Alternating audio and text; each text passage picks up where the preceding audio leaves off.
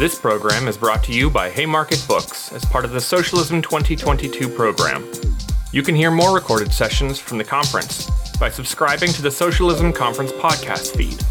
Many video recordings are also available at socialismconference.org. If you enjoy these recordings, keep an eye on socialismconference.org for updates about the next Socialism Conference and how you can participate. You can help support the Haymarket Project by buying books at haymarketbooks.org, and especially by joining the Haymarket Book Club. Be sure to subscribe to our podcast and the Haymarket YouTube channel to access all of our upcoming events. If you really want to help us out, rate and review the podcast on Apple or whatever platform you're listening on. Amen, bonjour. I decided I'm kind of fidgety, so I'm going to stand up. So I wanted to thank Midnight Sun. I don't know, they found me on Twitter and approached me last fall about publishing an excerpt of the book in their magazine, and that's like the first excerpt that got published was in Midnight Sun, and it's a beautiful excerpt about becoming kin, about claiming our relatives, about joining with us without becoming us, and I tagged Dan Levy in it 5 times until he eventually retweeted it. So I have not been successful in getting Ryan Reynolds to retweet anything, but if you have an in, please let me know. I'm told that I'm supposed to look for influencers, and they were the only 2 I could think of. I want to begin this morning just by talking a little bit about what's happening right now at the James Smith Cremation in Saskatchewan. There was an explosion of violence, some stabbings and knife attacks. Not a lot is known. Last time I checked online, the suspects were still at large somewhere, and it's very frightening. I have friends who are connected with that community and are afraid. In part, this is colonial violence turned inwards.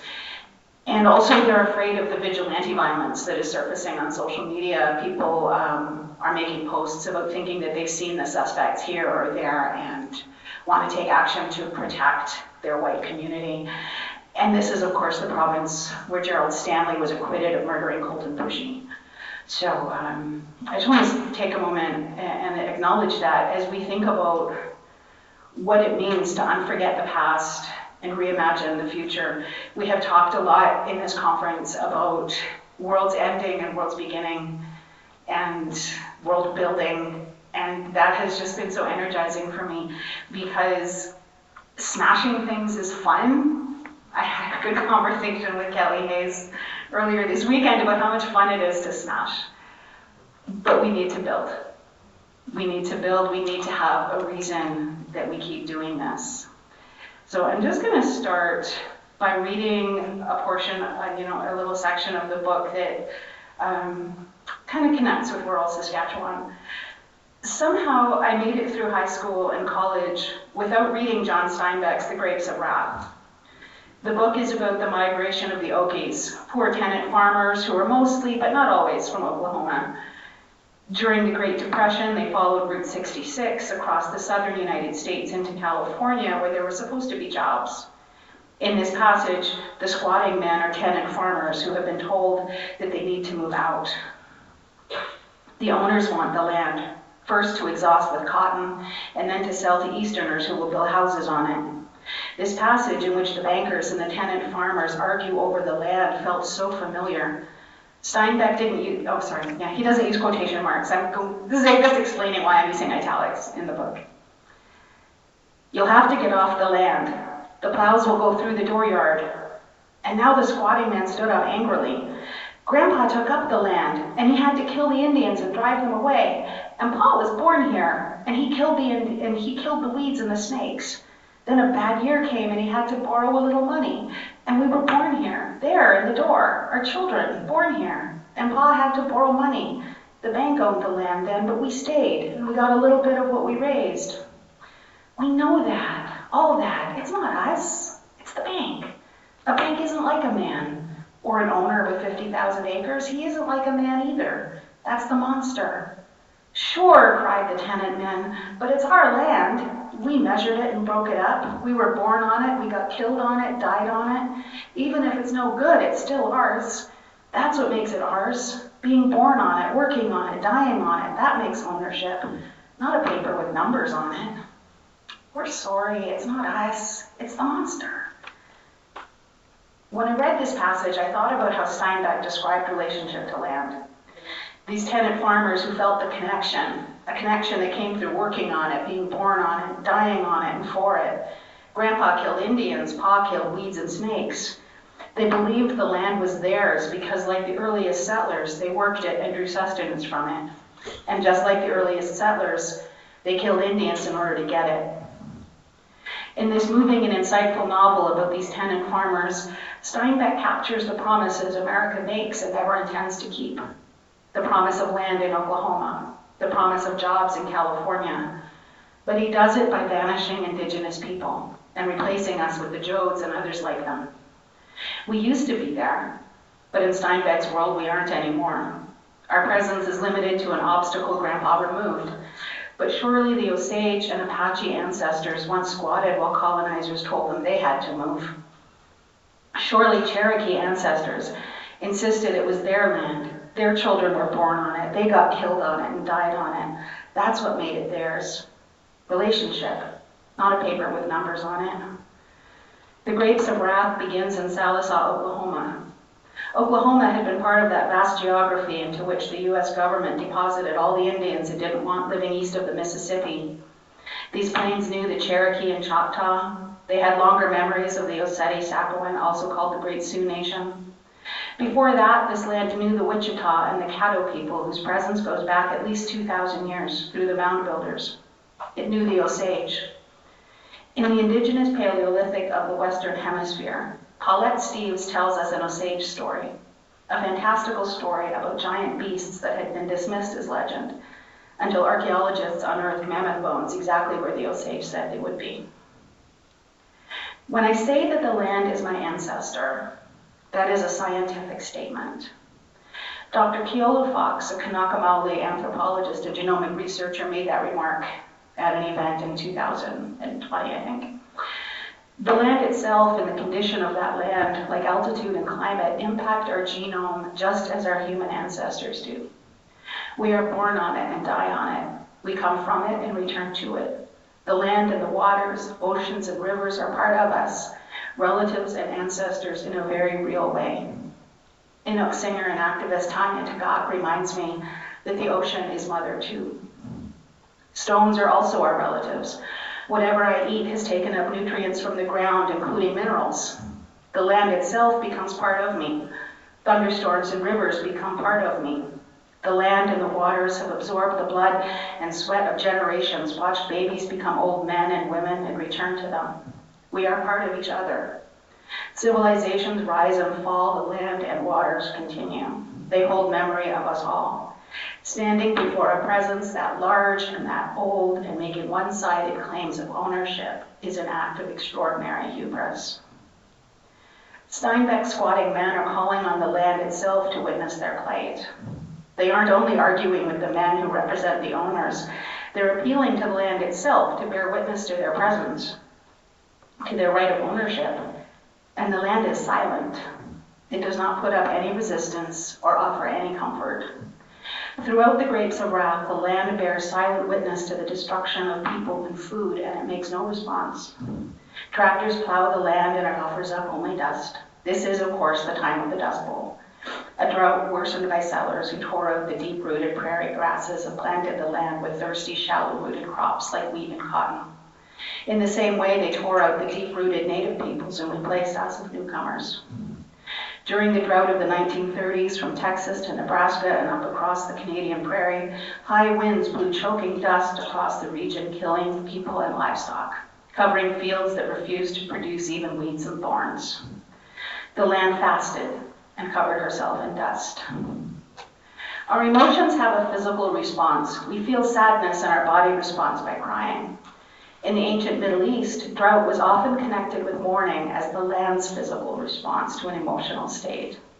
Just as a Hebrew mourner would fast and pour dust over their head and body, so too the land expresses her grief by fasting and covering herself in dust.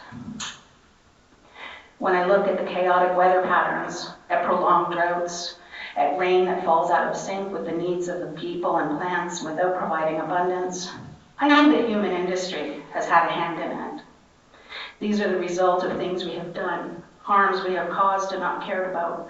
Yet I cannot help but think that the land and the sea, the waters above and below, are responding as well. I wonder if in response to our choices, the land itself is withdrawing in grief.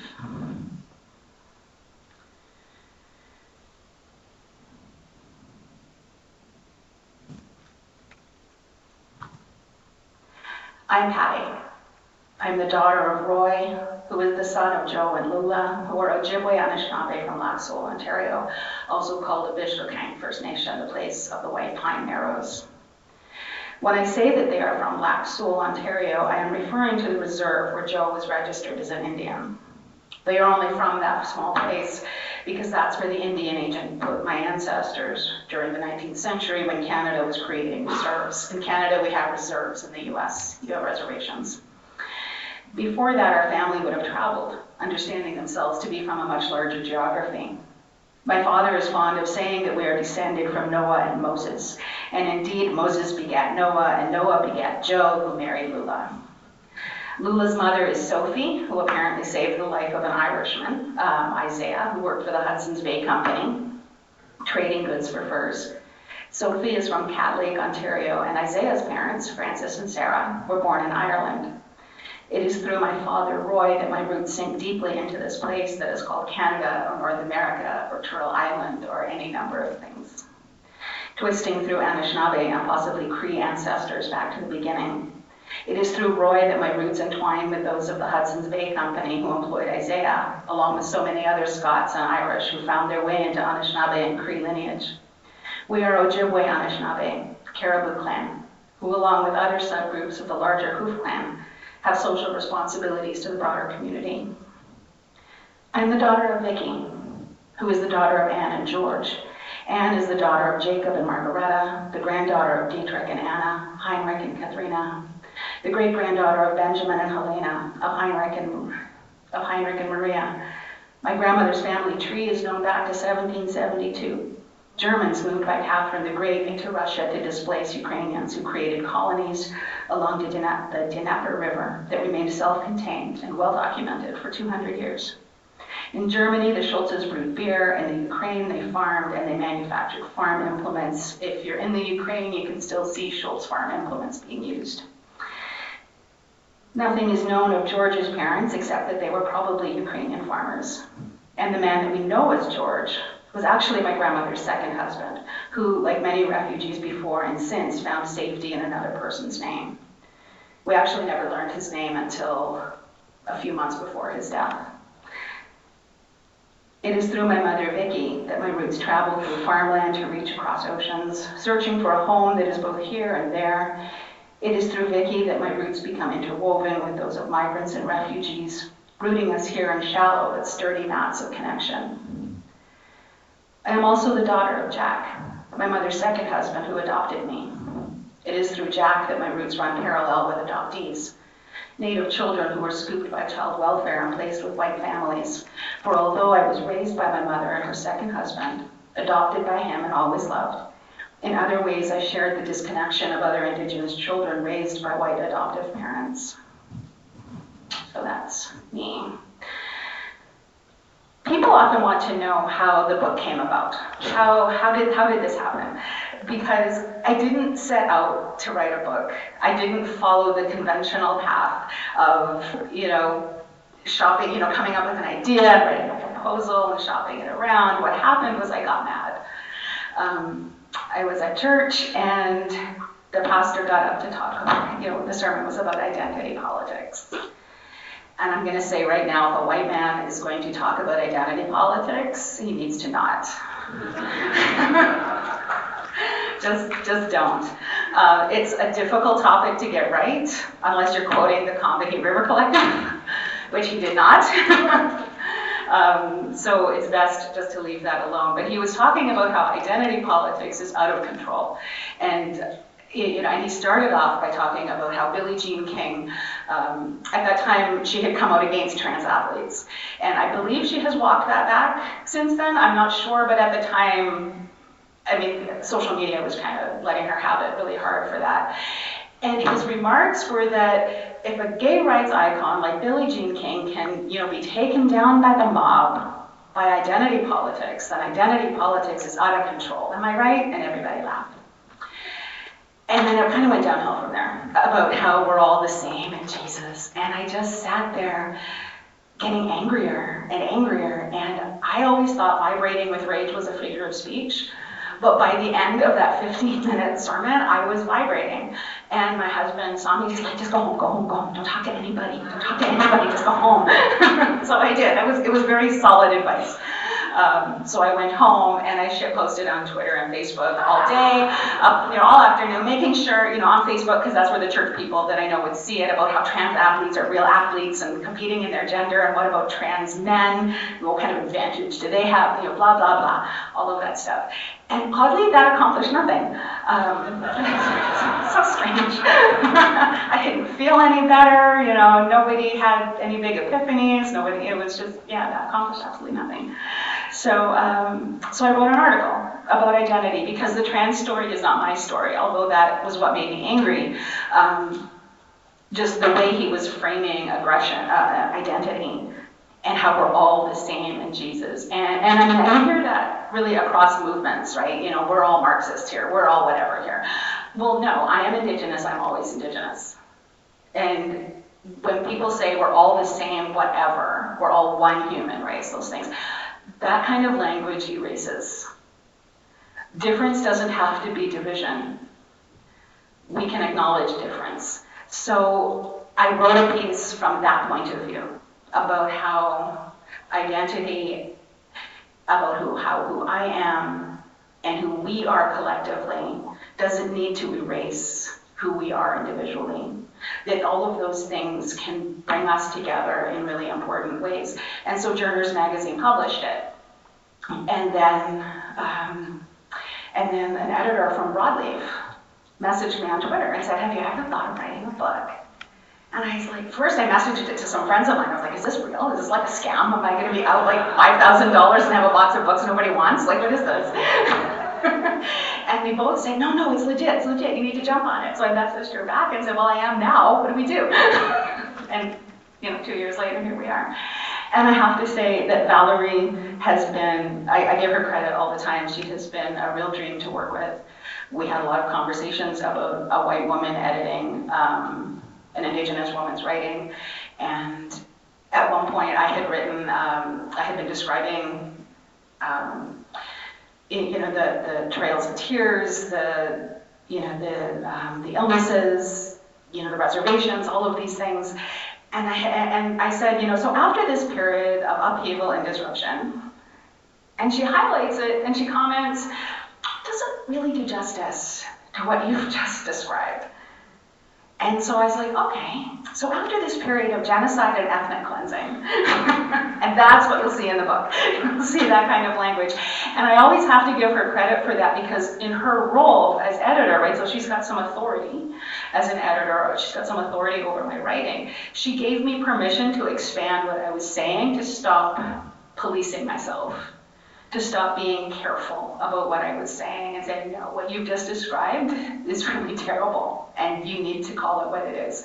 And so I did, and she made me a much stronger writer. And I have to say my experiences with both Midnight Sun and Rampant Magazine, who I have also published a few articles for, have been very positive in that regard. They've made me a much better writer. So who is this book for? This book is for the Christians that I grew up with, because I was raised in the evangelical church, and and I grew up in the church, and I think Canada and the US have also grown up in the church. There's a lot of chatter, especially on Jewish Twitter, about Christian atheists, people who have kind of left Christianity behind, but still carry all of the same ideas about how, we're supposed to, have a single belief. And their ideas about religion are basically ideas about what is terrible about evangelical Christianity. But then they apply that broadly to all religion. And, so I write it not just to Christians, but with the understanding that as countries that have grown up in the church, that a lot of those thinkings, a lot of those thoughts remain very much a part of our policies and our practices. It's not just the recent rise of Christian nationalism. Unless you haven't been, people clearly have not been paying attention if they think that this is new, right? This is our history. This is who we have. This is who Canada and the US have always been. It looks like there was like a brief hiatus where maybe they were nicer about it. But they're going back to their roots. This isn't, the rise of Christian nationalism isn't that new. So it's for Christians and people who are maybe adjacent to it.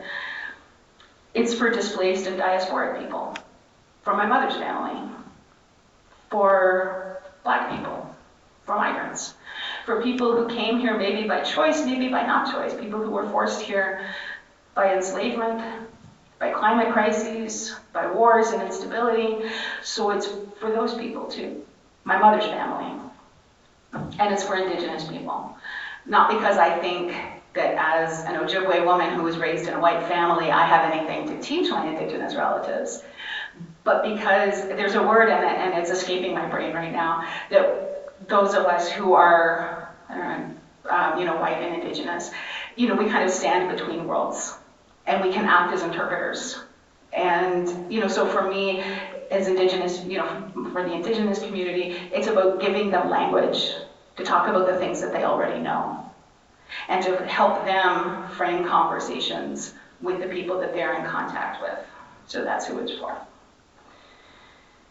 I was really taken by Ruth Wilson. I think we're all really taken with Ruthie.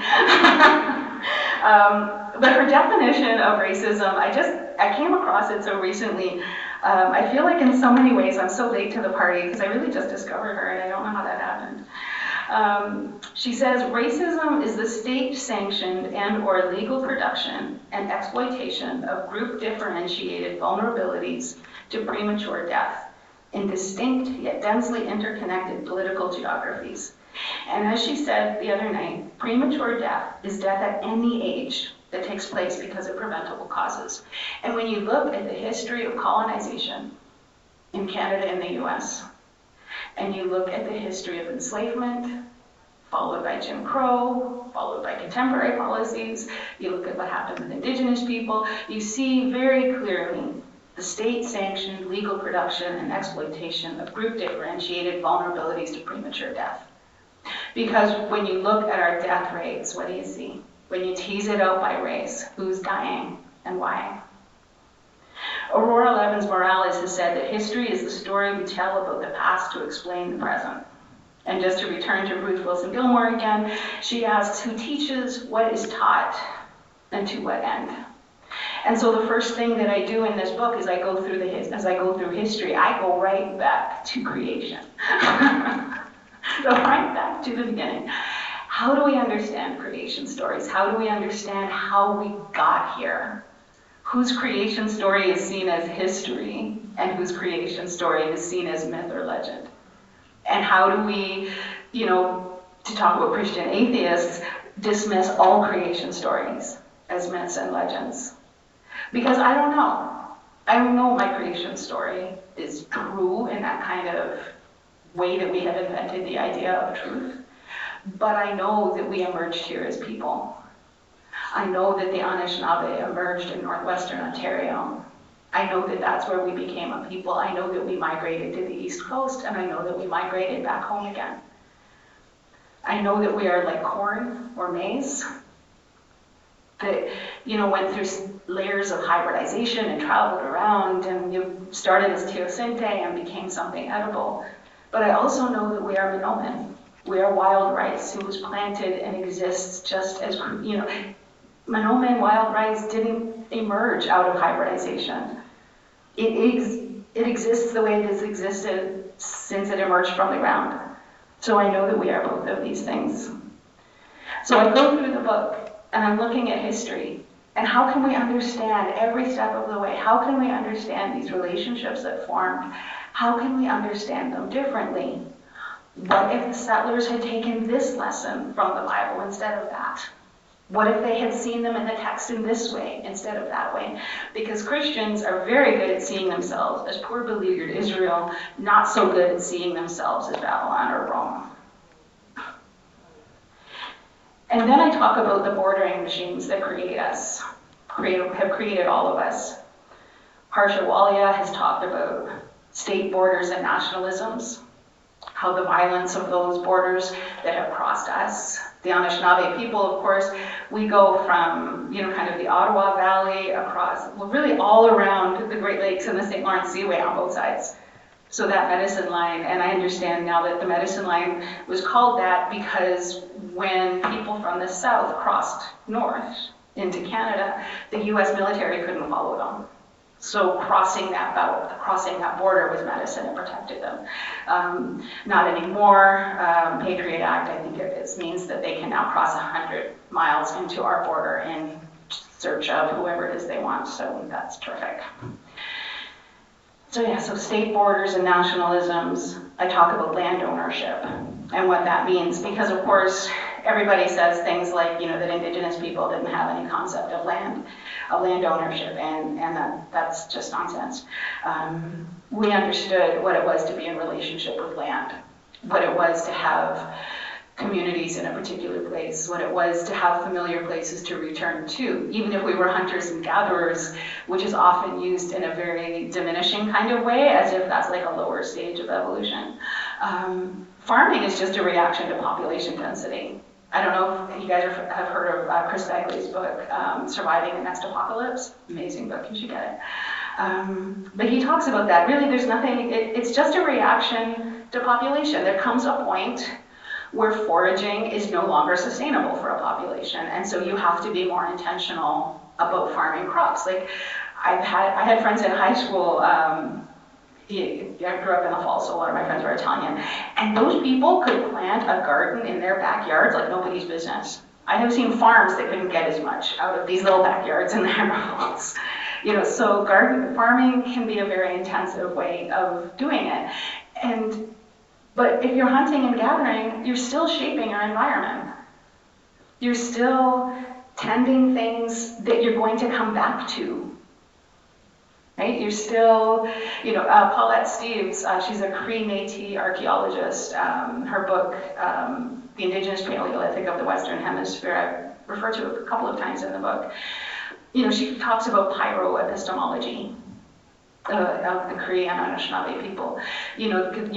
In part because of burning things, for agriculture, but also as a philosophy of burning things. We have, I don't know if you guys have heard of the prophecy of the 8 fires. And each fire is, and we always often think of them as like little campfires where we kind of sit around and tell stories, and that's very nice, and it is very nice. One of my favorite things about camping is, fires. But it's also wildfires that kind of burn out of control and create change. In the book, I actually talk about the fires as a cleansing, and I wouldn't use that language anymore, because then you start thinking about who gets cleansed. I would now talk about it as transformation. It transforms the environment into something different. And the prophecy of the 8th fire, which is where I'm kind of thinking when I read that passage about the land withdrawing in grief, the prophecy of the 8th fire rests on settlers. The outcome rests on settlers, rests on the new people, rests on the light-skinned race that came from across the sea. It's your choices that will decide what happens. Whether we get a pathway that is lush and green. My son has burned grasses in our backyard. We have a long, skinny property, and he has burned grasses. And the wild strawberries come up. Because now the tall grasses are out of the way and the wild strawberries can come up. And it goes from this kind of brownish gray yard to this beautiful green yard with these teeny tiny little strawberries that take forever to pick. But the deer really like them. So I leave it to the deer and the birds. So it's, the wildfire can create, this beautiful transformed landscape, but he also did forest firefighting. And he has told me about what happens when a forest fire goes through a clear cut and the moonscape that results from that. Nothing grows. Usually after a forest fire, there are some trees and shrubs that need the fire in order to germinate, the pine cones that need that intense heat in order to germinate. But when it goes through a clear cut, there's nothing to germinate, there's just fuel, and it burns intensely hot, and sometimes it burns underground. Part of his job was actually to stick his hand in the ground and see if it was hot. Ouch. So that's going to be the result of these choices. The fire is coming. The change is coming. I think we all feel that. But what's that going to look like? And according to our prophecy, that's up to you. And so in part, that's a lot what I'm thinking about as I'm writing this book, because you guys have choices to make. These systems, these bordering regimes, these state borders, these systems of land ownership, the residential and boarding schools, which were bordering regimes, intended to civilize and educate, but not really. Policing. Policing is an internal bordering regime that Mariam Kaba has talked a lot about. Child welfare is a bordering regime. Dorothy Roberts has written a terrific book about it. I did child welfare for 16 years. I also talk about that in the book. I read her book, although I practiced in Canada for 16 years, it tracks, and the things that she talks about being in the US, very much part of my Canadian experience as well. My last couple of years, I always tell this story, and I warned Harsha that I was going to tell it again today. My son met her in Halifax. He was actually the one who told me that I needed to read Harsha Walia, and then I liked her so much that I kind of hunted her down on Twitter, and now we're pals. So look out, if I like you, I will find you. So anyway, so he had been, at that point, by that time I was already struggling with what I was doing. I had started as a true believer. I thought we were there to keep kids safe. Over time, I realized, even before I really understood the nature of colonialism, I saw that what we were doing wasn't helpful. That as often as we were making things better, we were making things worse. I saw whose families we were staying involved with and whose families we agreed to leave alone. I started noticing these things on my own, and I was struggling with them, and I thought I could stay and make change. We often think that, right? That we can make change from the inside. Well, systems hate change. And if you're trying to change it from the inside, the system has HR on its side. So, yeah, it's really hard. And they will only give you things that don't cost it anything. So when we try to do change from the inside and we get wins, those are only wins that don't cost the system anything, and may actually help to perpetuate it and perpetuate the greater harms. So he talked to her about it, and and he said, well, like, what can she do? What can she do? What advice do you have from my mom? And although she framed it much nicer and much more, I don't know if you read her stuff, but kind of much more generous, what I heard was, you're going to have to leave. You can't stay. That there was just going to come a point, and there did come a point where I realized I just couldn't be part of it anymore. And so child welfare is a bordering regime. Indian status is a bordering regime, a way of controlling our identity. If you heard Femi Taiwo talk about elite capture, he talked about the Combahee River Collective versus the Nixon administration, not like that they were in conflict, but just that both groups were talking about what it meant to be Black in America. So on the one hand, you've got these, queer Black women, and on the other hand, you've got these white politicians. And they're both talking about what it means to be Black in America, but they're talking about it in very different ways. But who's got the funding? Who's got the big podiums? Who's got the media access? Who's got all of those things? So whose idea of what it means to be Black in America becomes the dominant story? It's not the Combahee River Collective. Right? And the same thing happens with Indigenous identity. There's the grassroots, there's the people that, we live in communities with each other, our families, we talk about kinship, but then there's also the government system of deciding who we are. And in Canada and the US, it's a little bit different. In the US, the tribes decide their own citizenship. what the state recognizes, either the federal state or the state level, they decide which tribes to recognize. And they can decide that you're not Indians anymore. They can disenroll like entire tribes. And that happened to the Menominee. They said that the Menominee were now ready to enter like real society, and they lost all their land. And the Menominee successfully argued that they were in fact Indians, and got some back, but it caused a lot of harm. In Canada, we have much smaller communities. They're reserves. They're not like larger land, like the reservations are. So in Canada, the government decides who's an Indian. So it's the 2-generation rule. So 2 parents are Indian, child has Indian status, then that child marries a non-native person, could be native, but just doesn't have legal Indian status. That child can have status, so my kids have status.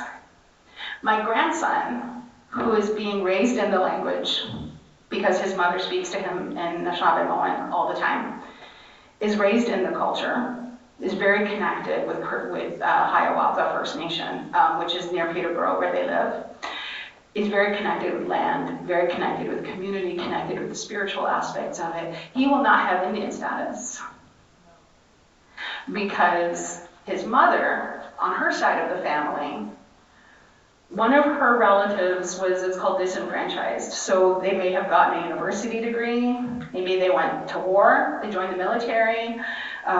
It could be as simple as the band manager was mad at them. My dad lost his Indian status when he was 2 because his mother refused to go back to her husband and went with another man who didn't have Indian status but was native. And the band manager said, well, if you don't go back to Joe Wesley, if you stay with Joe Lyons, then I'm going to say that your little boy's a Lyons and he won't have status anymore. And just like that, Roy wasn't an Indian. He actually had to do a DNA test to prove that he had the same father as his brothers in order to get his status reinstated. So Indian status is a bordering regime. Churches are bordering regimes, deciding on who belongs and who doesn't. Churches have done a lot of damage to Native communities, still do a lot of damage to Native communities, particularly in the North, where that really hardcore evangelical homophobia is really difficult on our Two-Spirit queer youth, because we didn't understand gender in this binary that Europe brought over. That I don't even think Europe had that binary until the church needed it to, until families needed to be constructed in a very particular way. Because of course there's a long history of queer and transgendered people in Europe, in Africa, throughout North America, throughout all of these places, until capitalism needed a very particular kind of family. And that particular kind of family required particular kinds of gender, required particular kinds of production, and everyone who wasn't producing along that line was expendable. And of course that's what child welfare is, right? It's removing children from these expendable families and putting them with good empire families, turning them into good empire citizens. Because when you look at who's being moved and where they're being moved to, healthcare is a bordering regime.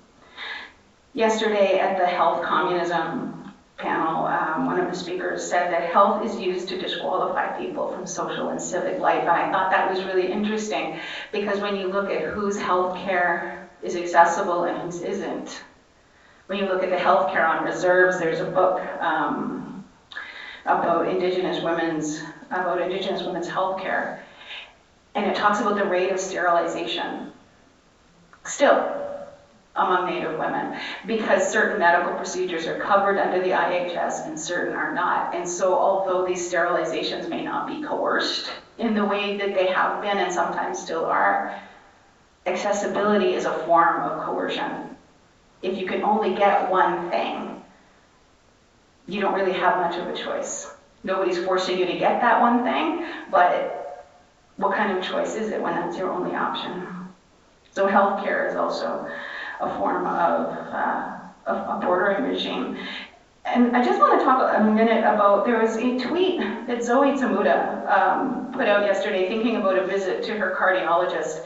The intake nurse had asked her about her recreational drug use and then said that she doesn't really note it because she doesn't want patients She doesn't want that in the patient's record. It was more like as she was taking tests, she wanted to know how to interpret the test.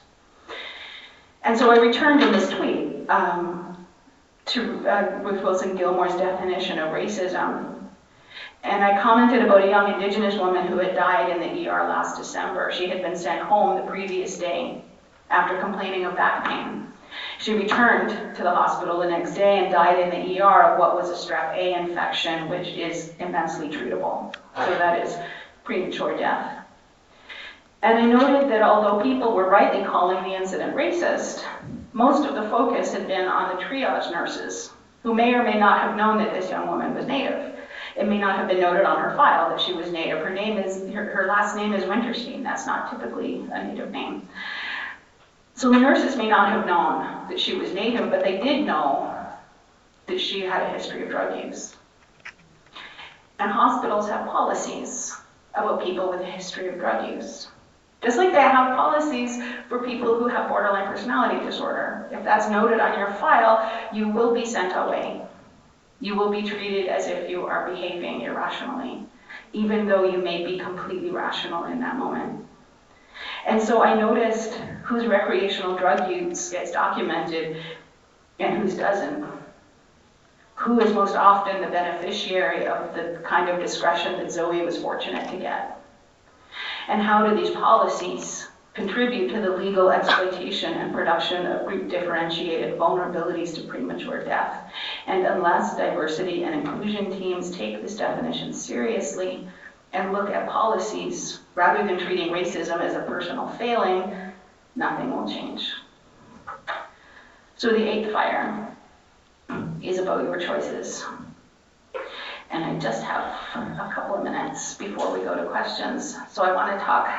I do this in the book too. The book is like mostly how messed up things got. And then there's this little tiny bit about what to do next. So what do we do next? We reconfigure our relationship to land.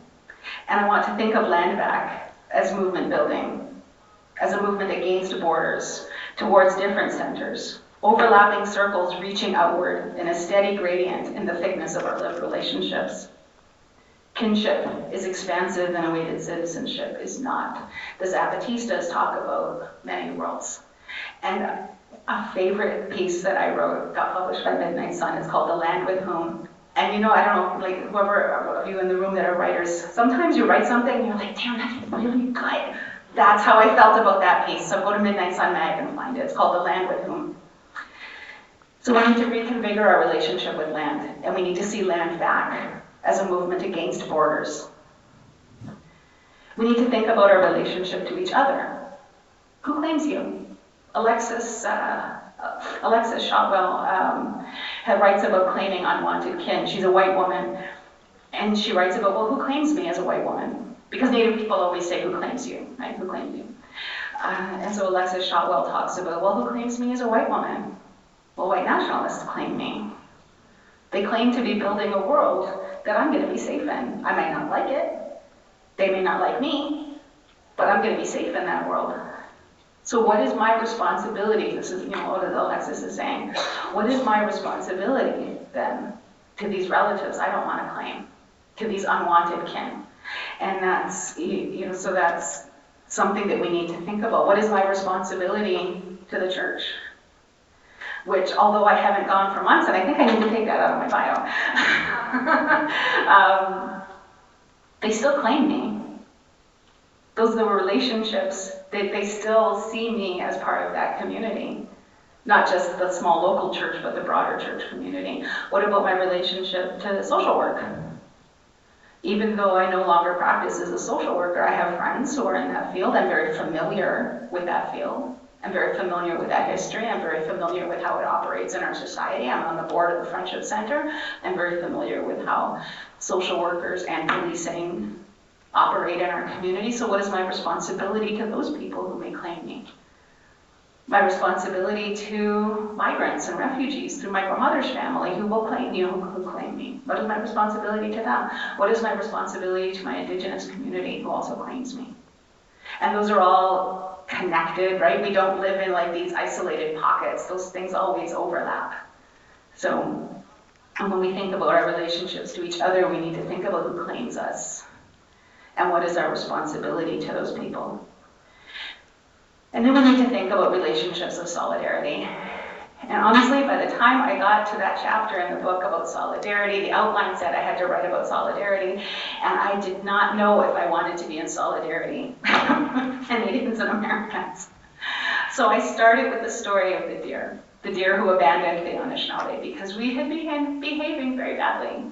We were not treating them respectfully, we were being wasteful and terrible, and although they had promised the Creator at the time of our creation to take care of us, if we ate and killed them all, they wouldn't be here anyway. So the deer peaced out and left us alone. And we went looking for them. Where'd you go? And they were just gone. And we went through the whole winter. They were hungry. And there were other animals that may also have stepped back because now we're over-relying on them. And so that was a long, hungry winter. But what do we do in winter? What did we do during the pandemic? We watched Netflix, we told stories, we read books. So that's what the Anishinaabe do in the winter. That's what we all do, right? We read, so we told stories. But with those hungry bellies, those stories probably sounded a little bit different. Stories about nanobushes, greed, and selfishness weren't that funny anymore, because now we're hungry. And so after the winter, we laid down our tobacco, and we went looking for the deer. And we sent out runners. And, the first one comes back, second one, third one. And because this is a story, of course, it's the last runner who comes home and found one little deer. And she told them that the deer had left and told them why. And so the Anishinaabe listened, and they got together with the deer, and they listened, and they listened, and they made new agreements. And that's where I began my chapter on solidarity. Because it's okay for us to separate and to do our own work. And then when we're ready, when we've listened, send out runners. Don't wait for us to come to you. You come to us.